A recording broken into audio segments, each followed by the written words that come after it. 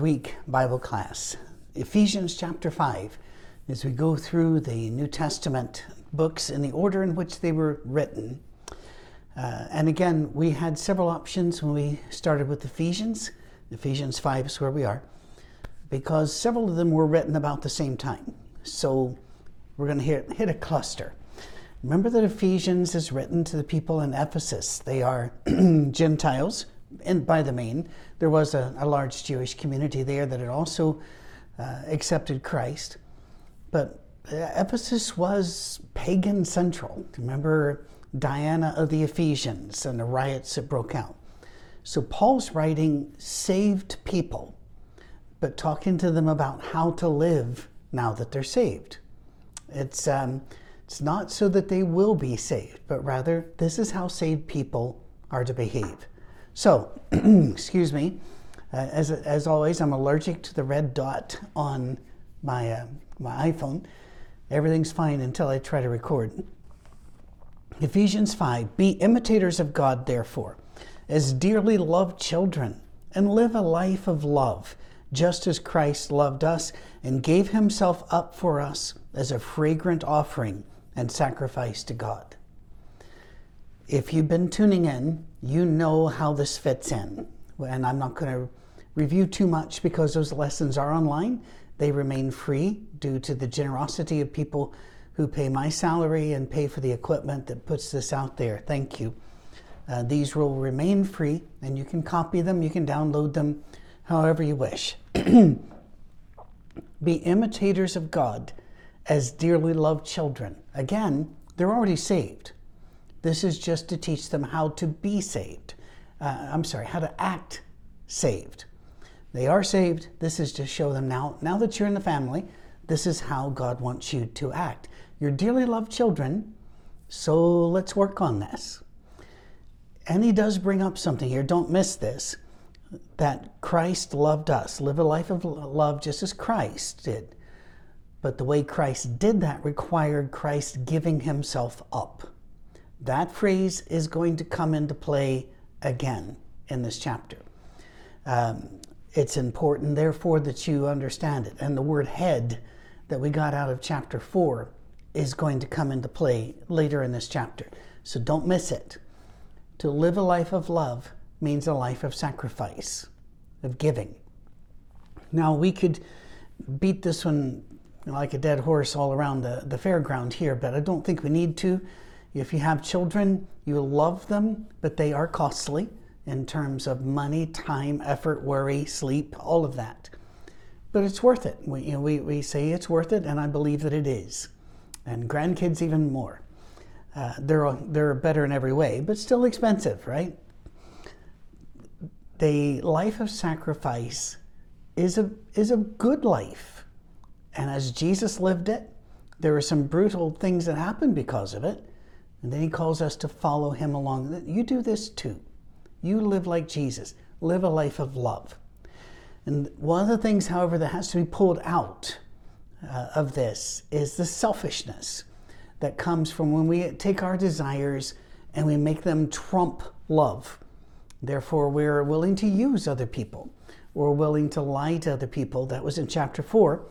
And here, he's going to talk about misusing people sexually. He says, but among you there must not be even a hint of sexual immorality or any kind of impurity or of greed, because these are improper for God's holy people. The pagan worship in Ephesus was very, very heavy into sexual acts. There was a permissiveness in the city. And Paul's just saying, remember, you need to be separate from this. You need to be different than this. He goes, it's just not proper. He put it. Verse 4, nor should there be obscenity, foolish talk, or coarse joking, which are out of place, but rather thanksgiving. And their verse stops there. Thought really doesn't. But let me just say a word there. I love humor. I love funny things. And I can remember years and years ago when Sirius Radio came out and XM Radio came out. Many of you may not know that they were competitors for several years before they became Sirius XM and they merged. And my wife got that for me as an add-on to my car. Since I drive so much, she thought, well, this will be a great benefit. And it was. This was before the age of iPhones with vast music libraries in them.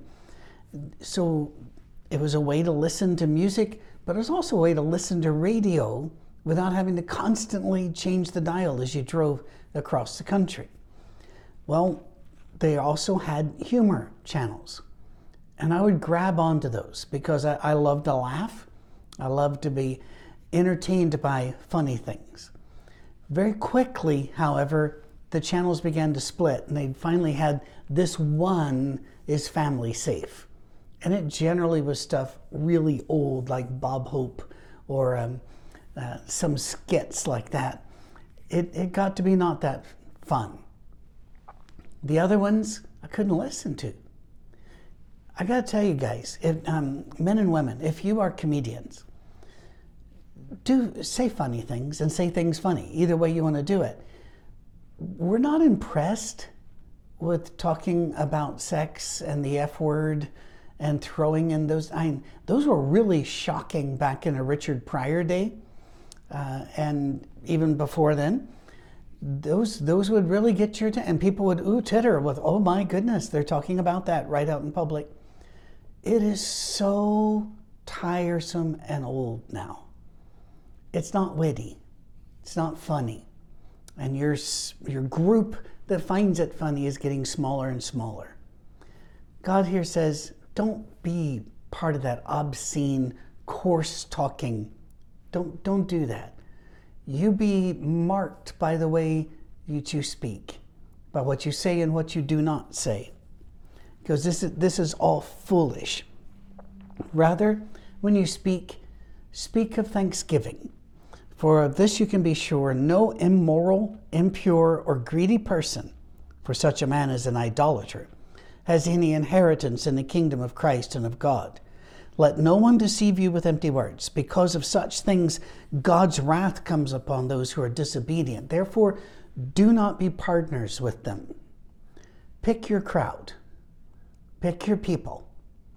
And while God absolutely loves all people, and while God will continue to love all people, you need to be very careful about the people that you choose to be around.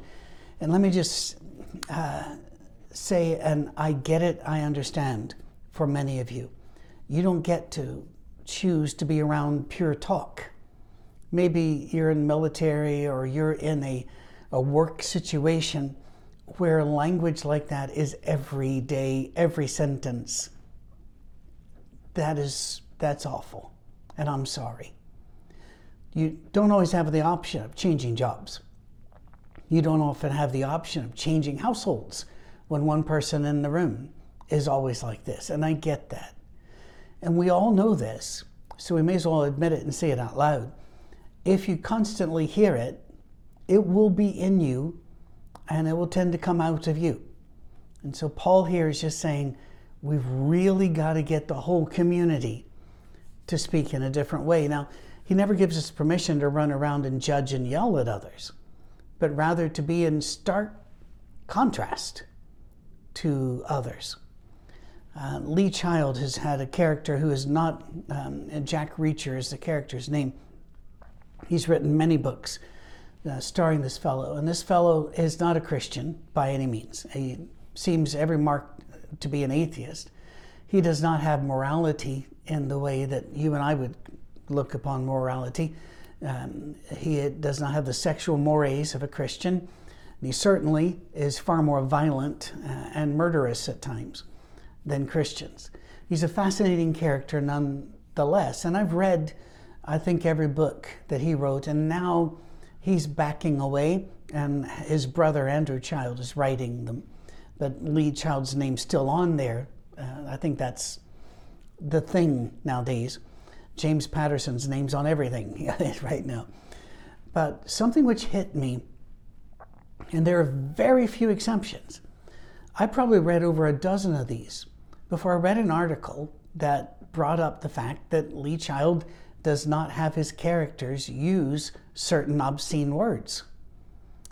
And it hit me. That's right. Now, here's a man that's able to write best-selling books, have been turned into 2 movies, and now a TV show is coming out based upon them. They are just massively popular. And this character is not a Christian, is not quoting scripture by any stretch. But he still was able to write it without any of that in there. That's interesting. It shows it's possible. So I think we need to work on this. By the way, unwholesome talk would include things that don't have curse words or obscenities in them. It could be gossip. It could be slander. Any of those things. They just don't belong in us. So, you were once darkness, he says, but now you're light in the Lord. Live as children of light. Wouldn't that be great to have on your doorway or on the dashboard of your vehicle? Live as children of light. For the fruit of the light consists in all goodness, righteousness, and truth. So what does it mean to be a child of the light? All goodness, righteousness, and truth. Remember, the truth is always tempered by love. That was in that last chapter. Find out what pleases the Lord. Have nothing to do with the fruitless deeds of darkness, but rather expose them. For it is shameful even to mention what the disobedient do in secret. But everything exposed by the light becomes visible, for it is light that makes everything visible. This is why it is said, "Wake up, O sleeper, rise from the dead, and Christ will shine on you." That last bit, by the way, many of your study Bibles will have little notes that this goes to John 5 or over here to a Psalm. This is, most scholars that I've checked on this, in fact, almost all of them, say that Paul is quoting a line out of a Christian hymn of the day. He liked songs, and he quoted them several times, actually. So did John the Revelator in the book of Revelation. He quoted several hymns that people were singing and had some of them even sung by the angels in heaven, which I think is pretty cool to think that angels in heaven join us in some of our songs. So anyway, everything exposed by the light becomes visible. The light of Christ is going to show everything. So let's be very careful that we don't live in the dark thinking that dark will protect us. When I was a boy, my parents were very, very strict that no alcohol, not even in something like NyQuil, was in the house. And I remember natural curiosity. When you drive by and you see these low buildings, dark windows that you couldn't see through, and there'd be beer signs or something on them, and I'd say, what's in there? And they'd, there's awful. Then later, as I would ask more questions, I'd say, well, why is it always dark? The response was, because that's where you go do what you don't want people to see you do. A bit of an overstatement, but the general principle I found useful in my life. If you have to go to where something is dark to do what you want to do, you might want to think about this. You might want to think about, all right, are we living as children of light? Be very careful then how you live, not as unwise, but as wise, making the most of every opportunity because the days are evil.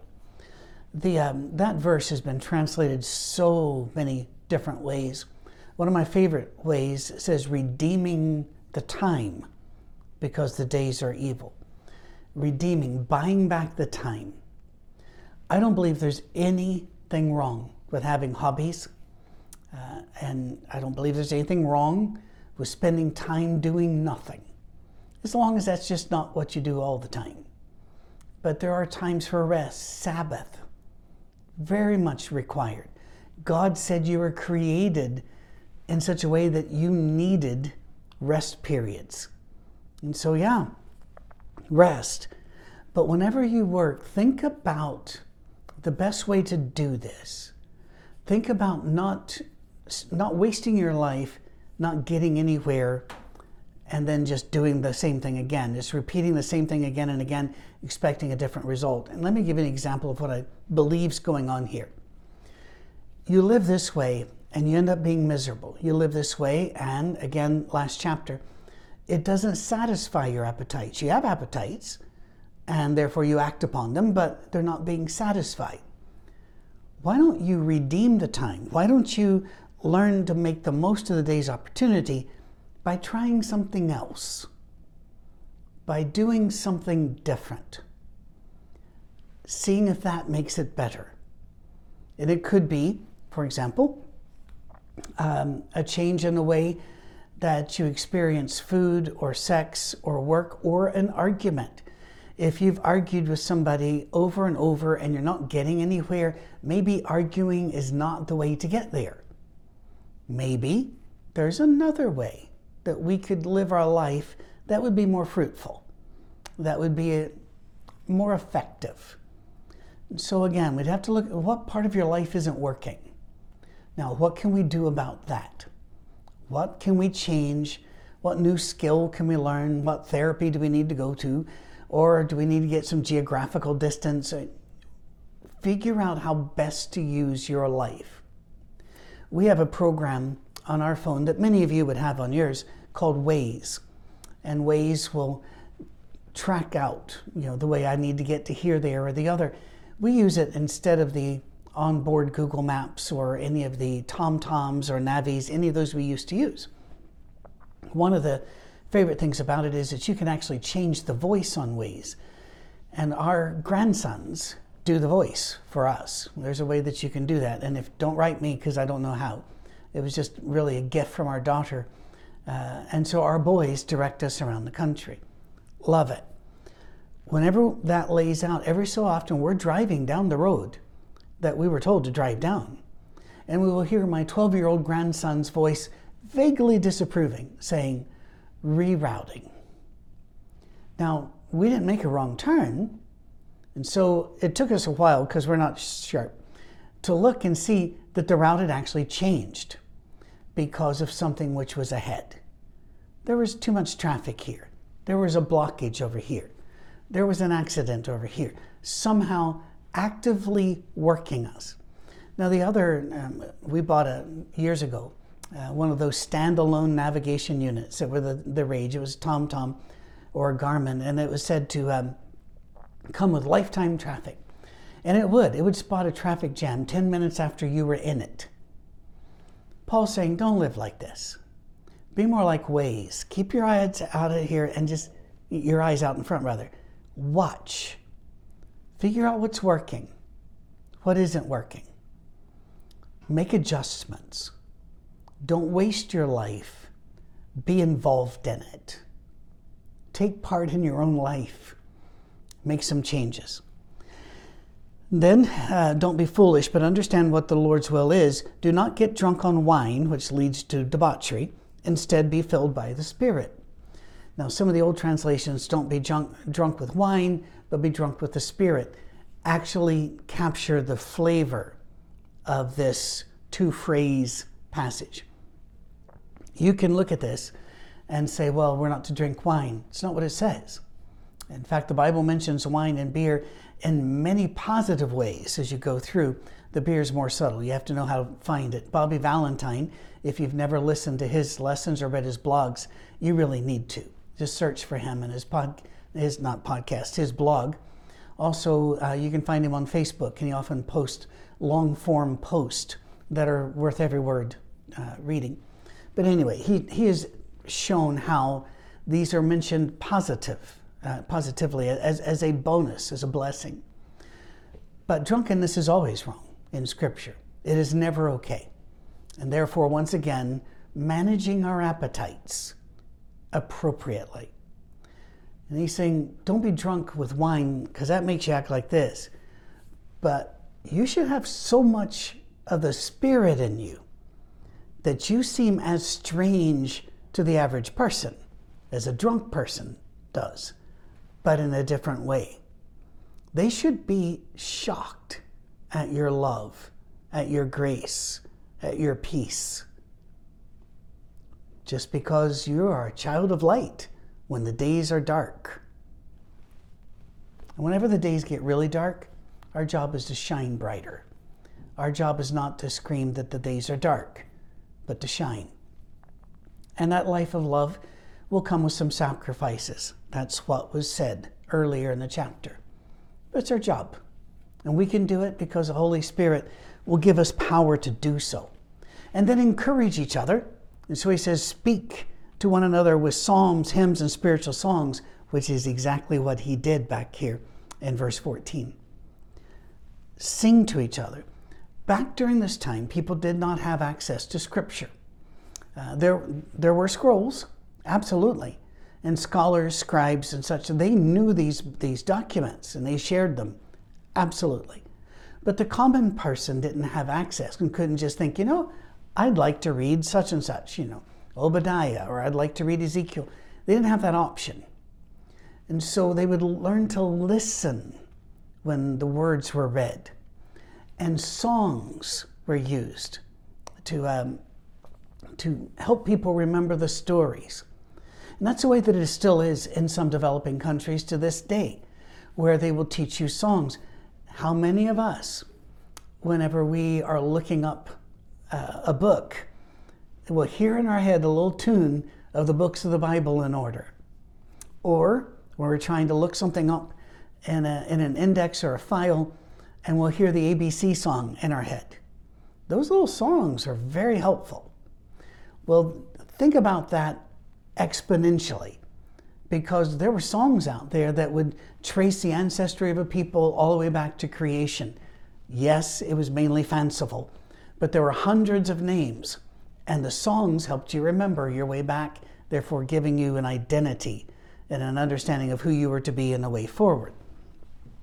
Many historical bits and pieces, like in 1492, Columbus sailed the ocean blue. You get these in your head. He's saying, fill your life with these songs. Now, you live in an age of technology, which is a tremendous blessing. And yes, there are curses, but that's always the way of things. You can listen to, Fish or The Way or K-Love. That's one way to do it. Another way is one of our young girls who's a preteen at our Safe Harbor. And you've seen her read Scripture, and you've seen her collect the communion cups, and you've seen them sing songs. Well, her favorite book is the old Sacred Selections for the Church, or Great Songs of the Church, one of the big songbooks.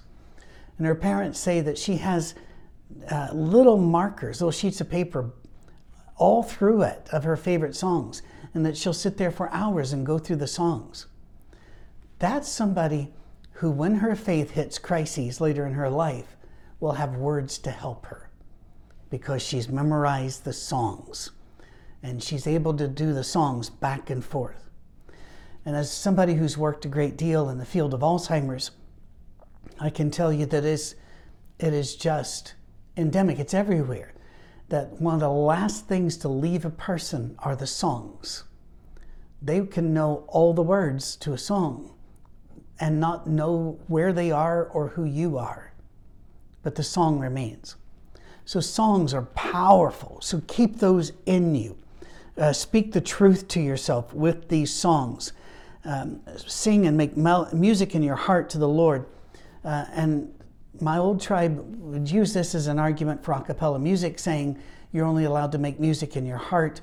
That does cause all kinds of gymnastics that we then have to sort out through Old Testament, early church, and the rest.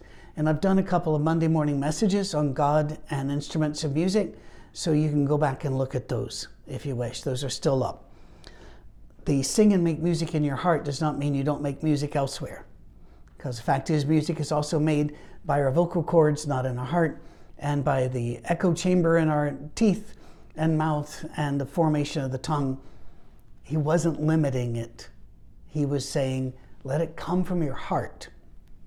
Well, rule of physics, something cannot come out of something unless it was first in there. So get the songs in there. Get the scriptures in there. Ray Bradbury wrote the amazing book, Fahrenheit 451. And it's a great story. Won't go through all of it, but books are illegal. And therefore, if you're caught with a book, it's horrific what they'll do to you. But a secret society exists that reads the books, but they cannot keep them because it's too dangerous to have them. So they memorize them They choose which ones. And the main character in his book is introduced to one person, and they shake his hand and they say, I am the book of Job. I love that. They had memorized the book so that the book could live. Denzel Washington, my favorite actor, had a similar endpoint to his book, The Book of Eli. And I won't give any spoilers, even though it's been out for 12, 15 years. A very violent film, but there is an incredibly important lesson in it if you're able and old enough to watch the movie, but able to glean the message there. Getting the word in you so that it lives. Always giving thanks to God the Father for everything in the name of our Lord Jesus Christ. The whole kick here is the more you're thankful and the more you're aware to be thankful, the more thankful you will be. And that's why we thank God for our food. We thank God for the good weather. We thank God for the rain, even when it's inconvenient. We thank God for the boys playing out there and the girls playing out there, and then they mix and play over here, and watching them grow in health and in community and in skill.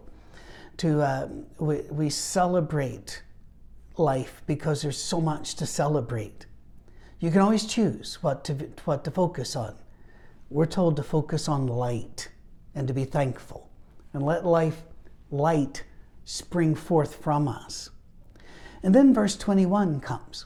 And this is where a lot of people have trouble with Ephesians, and for good reason. It's because of the way it's handled. When the Bible was written, it was written in all capitals. There were no lowercase letters. There were no spaces. There were no vowels in the Old Testament. So they're all squished against each other, just all consonants, no vowels, no spaces, and no syllable breaks. You broke whenever you came to the end of the column. So if you had 30 rows across, no matter where you were in the word, you came back over here and started again, which makes translators work a lot harder, but they're good at it. But then eventually, it's translated with big letters and little letters, as we used to say, and putting in spaces. And then, many years later, it was divided into chapters. And then many years after that, it was divided into verses. There were more than one person, by the way, that worked on this, but there was only one person's work on each that really became standard. And that's what we have today. And then later on, because we do these things, the Bible was put into paragraphs. And then people would add paragraph headings over them. I'm saying all that to say this. In Ephesians chapter 5, verse 21, says submitting, and that's a verb that indicates it is always done. It is a never-ending action. Submitting to each other out of reverence for Christ. Submit to each other out of reverence for Christ. That submission goes all the way back to the first part of the chapter. And what if some versions do? Well, have a look at this one.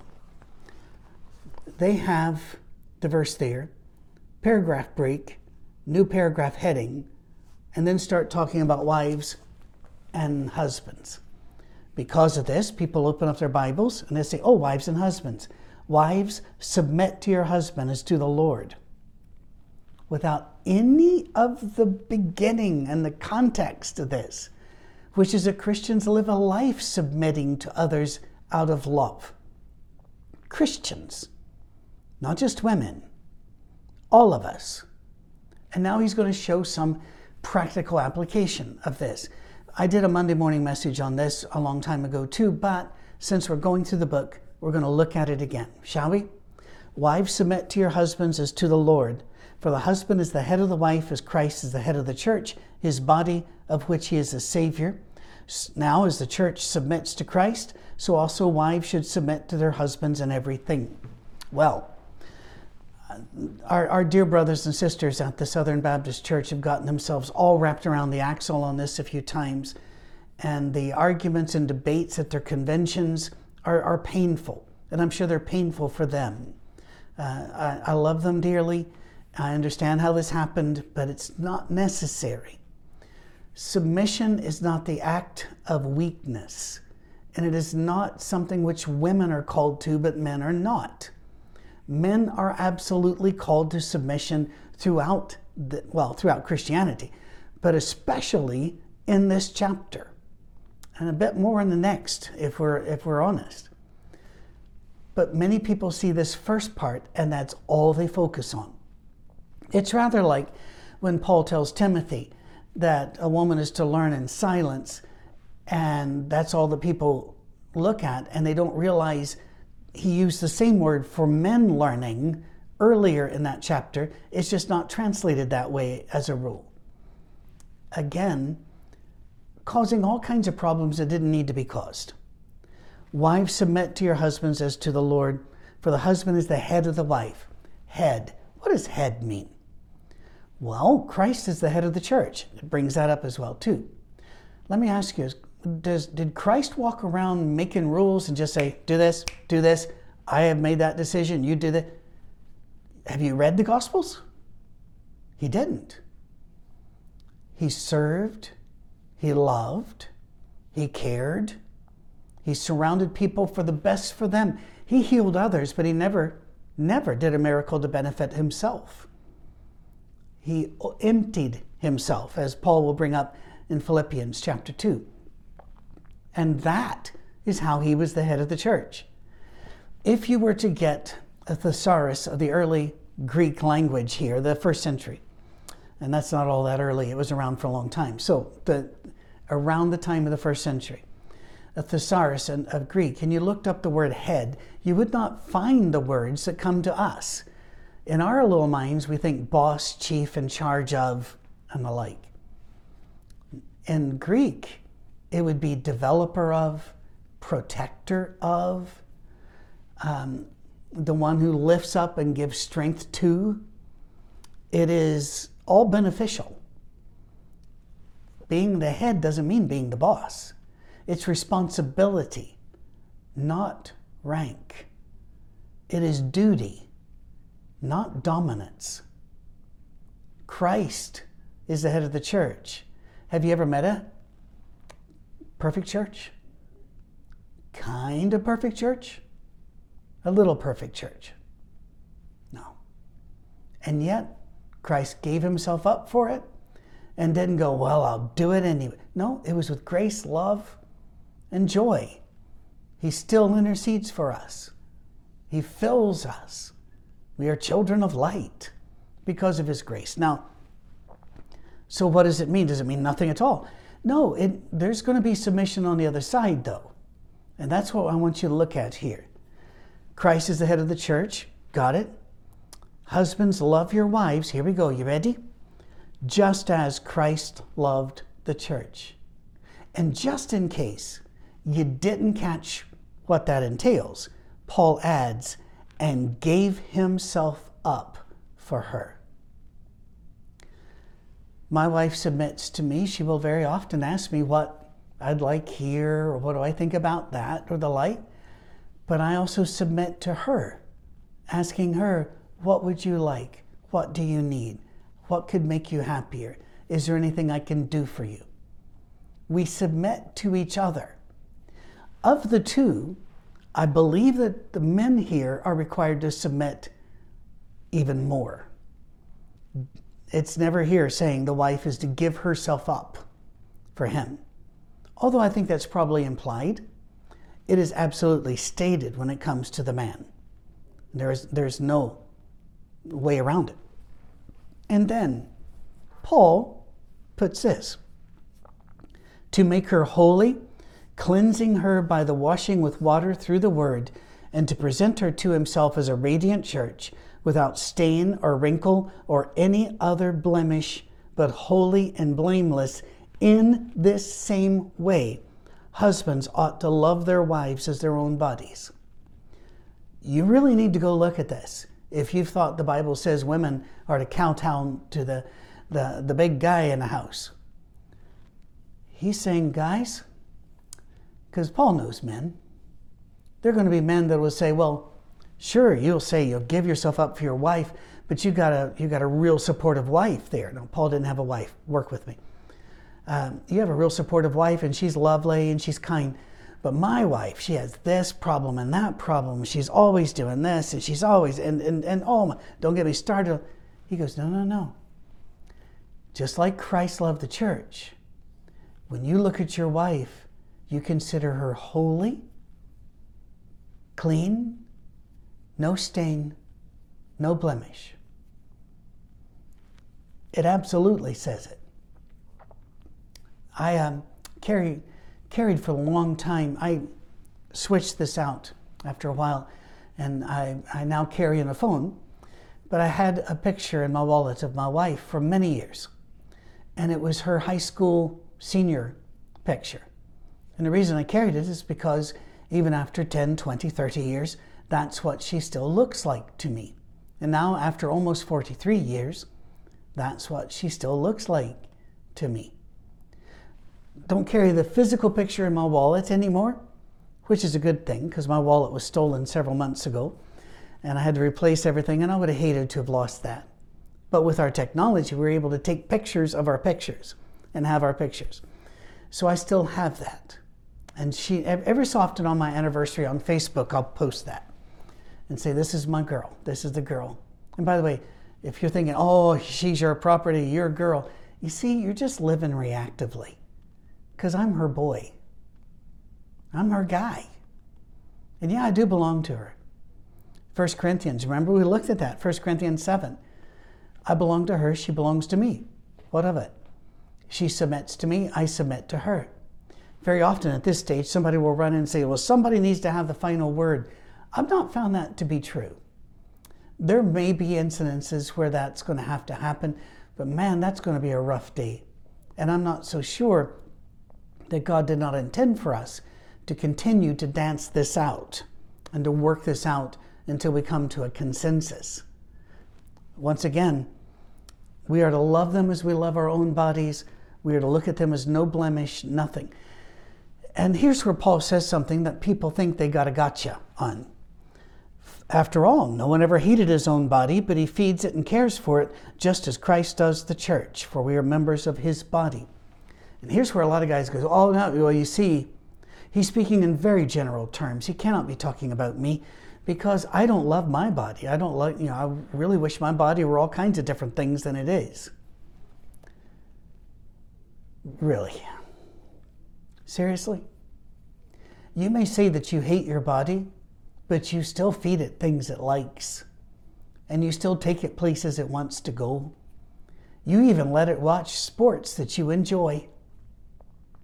Do you get the point? He's not talking about that you wish you had more muscles or less gray hair or whatever. He's saying, even with all that's wrong with you, you treat your body as if you love it. Because at the root, at the very bottom, you really do. You want it to keep going. Well, you treat your wife that way. Don't point out the errors. Don't point out the issues. And I'll even give you a wee bit of a challenge. Although I wonder if anybody would ever take me up on this. I've been recorded for almost 35 years, almost every sermon, almost every class, by somebody. I don't get royalties on anything, and I don't charge for anything. And so they put it up wherever they want to put it up, online, social media, making CDs or cassettes back in the day. They go back, and you will find many times that I talk about myself and show myself to be a buffoon or to have made an error or to denigrate myself in some way or the other. And I don't look upon that as a negative. I look upon that as humorous and open. But you will never find a place where I say something that's derogatory about my wife. And if my wife were to have 2 tickets, a car crash, and burn 3 meals this week, you would never hear of it. Not just in this form, but if you're my friend working with me, you would never hear it. God would never tell you. Because she is holy, without spot, stain, wrinkle, blemish, or any such thing. That is my duty before God to her. So this is not a passage to beat up women. Not a passage to beat up anybody. But if there's a burden placed, it's a higher burden on the man to submit more to her than she's submitting to him. We are all members of his body. For this reason, a man shall leave his father and mother and be united to his wife. The two will become one flesh. And he goes down. This is a profound mystery. In other words, he says, I know I'm being a little obtuse here, but I'm talking about Christ and the church. However, each one of you must also love his wife as he loves himself, and the wife must respect her husband. Now that's an interesting juxtaposition, and we'll look at that and then we'll close for today. Men are told to love their wives. Women are told to respect their husbands. Why is this true?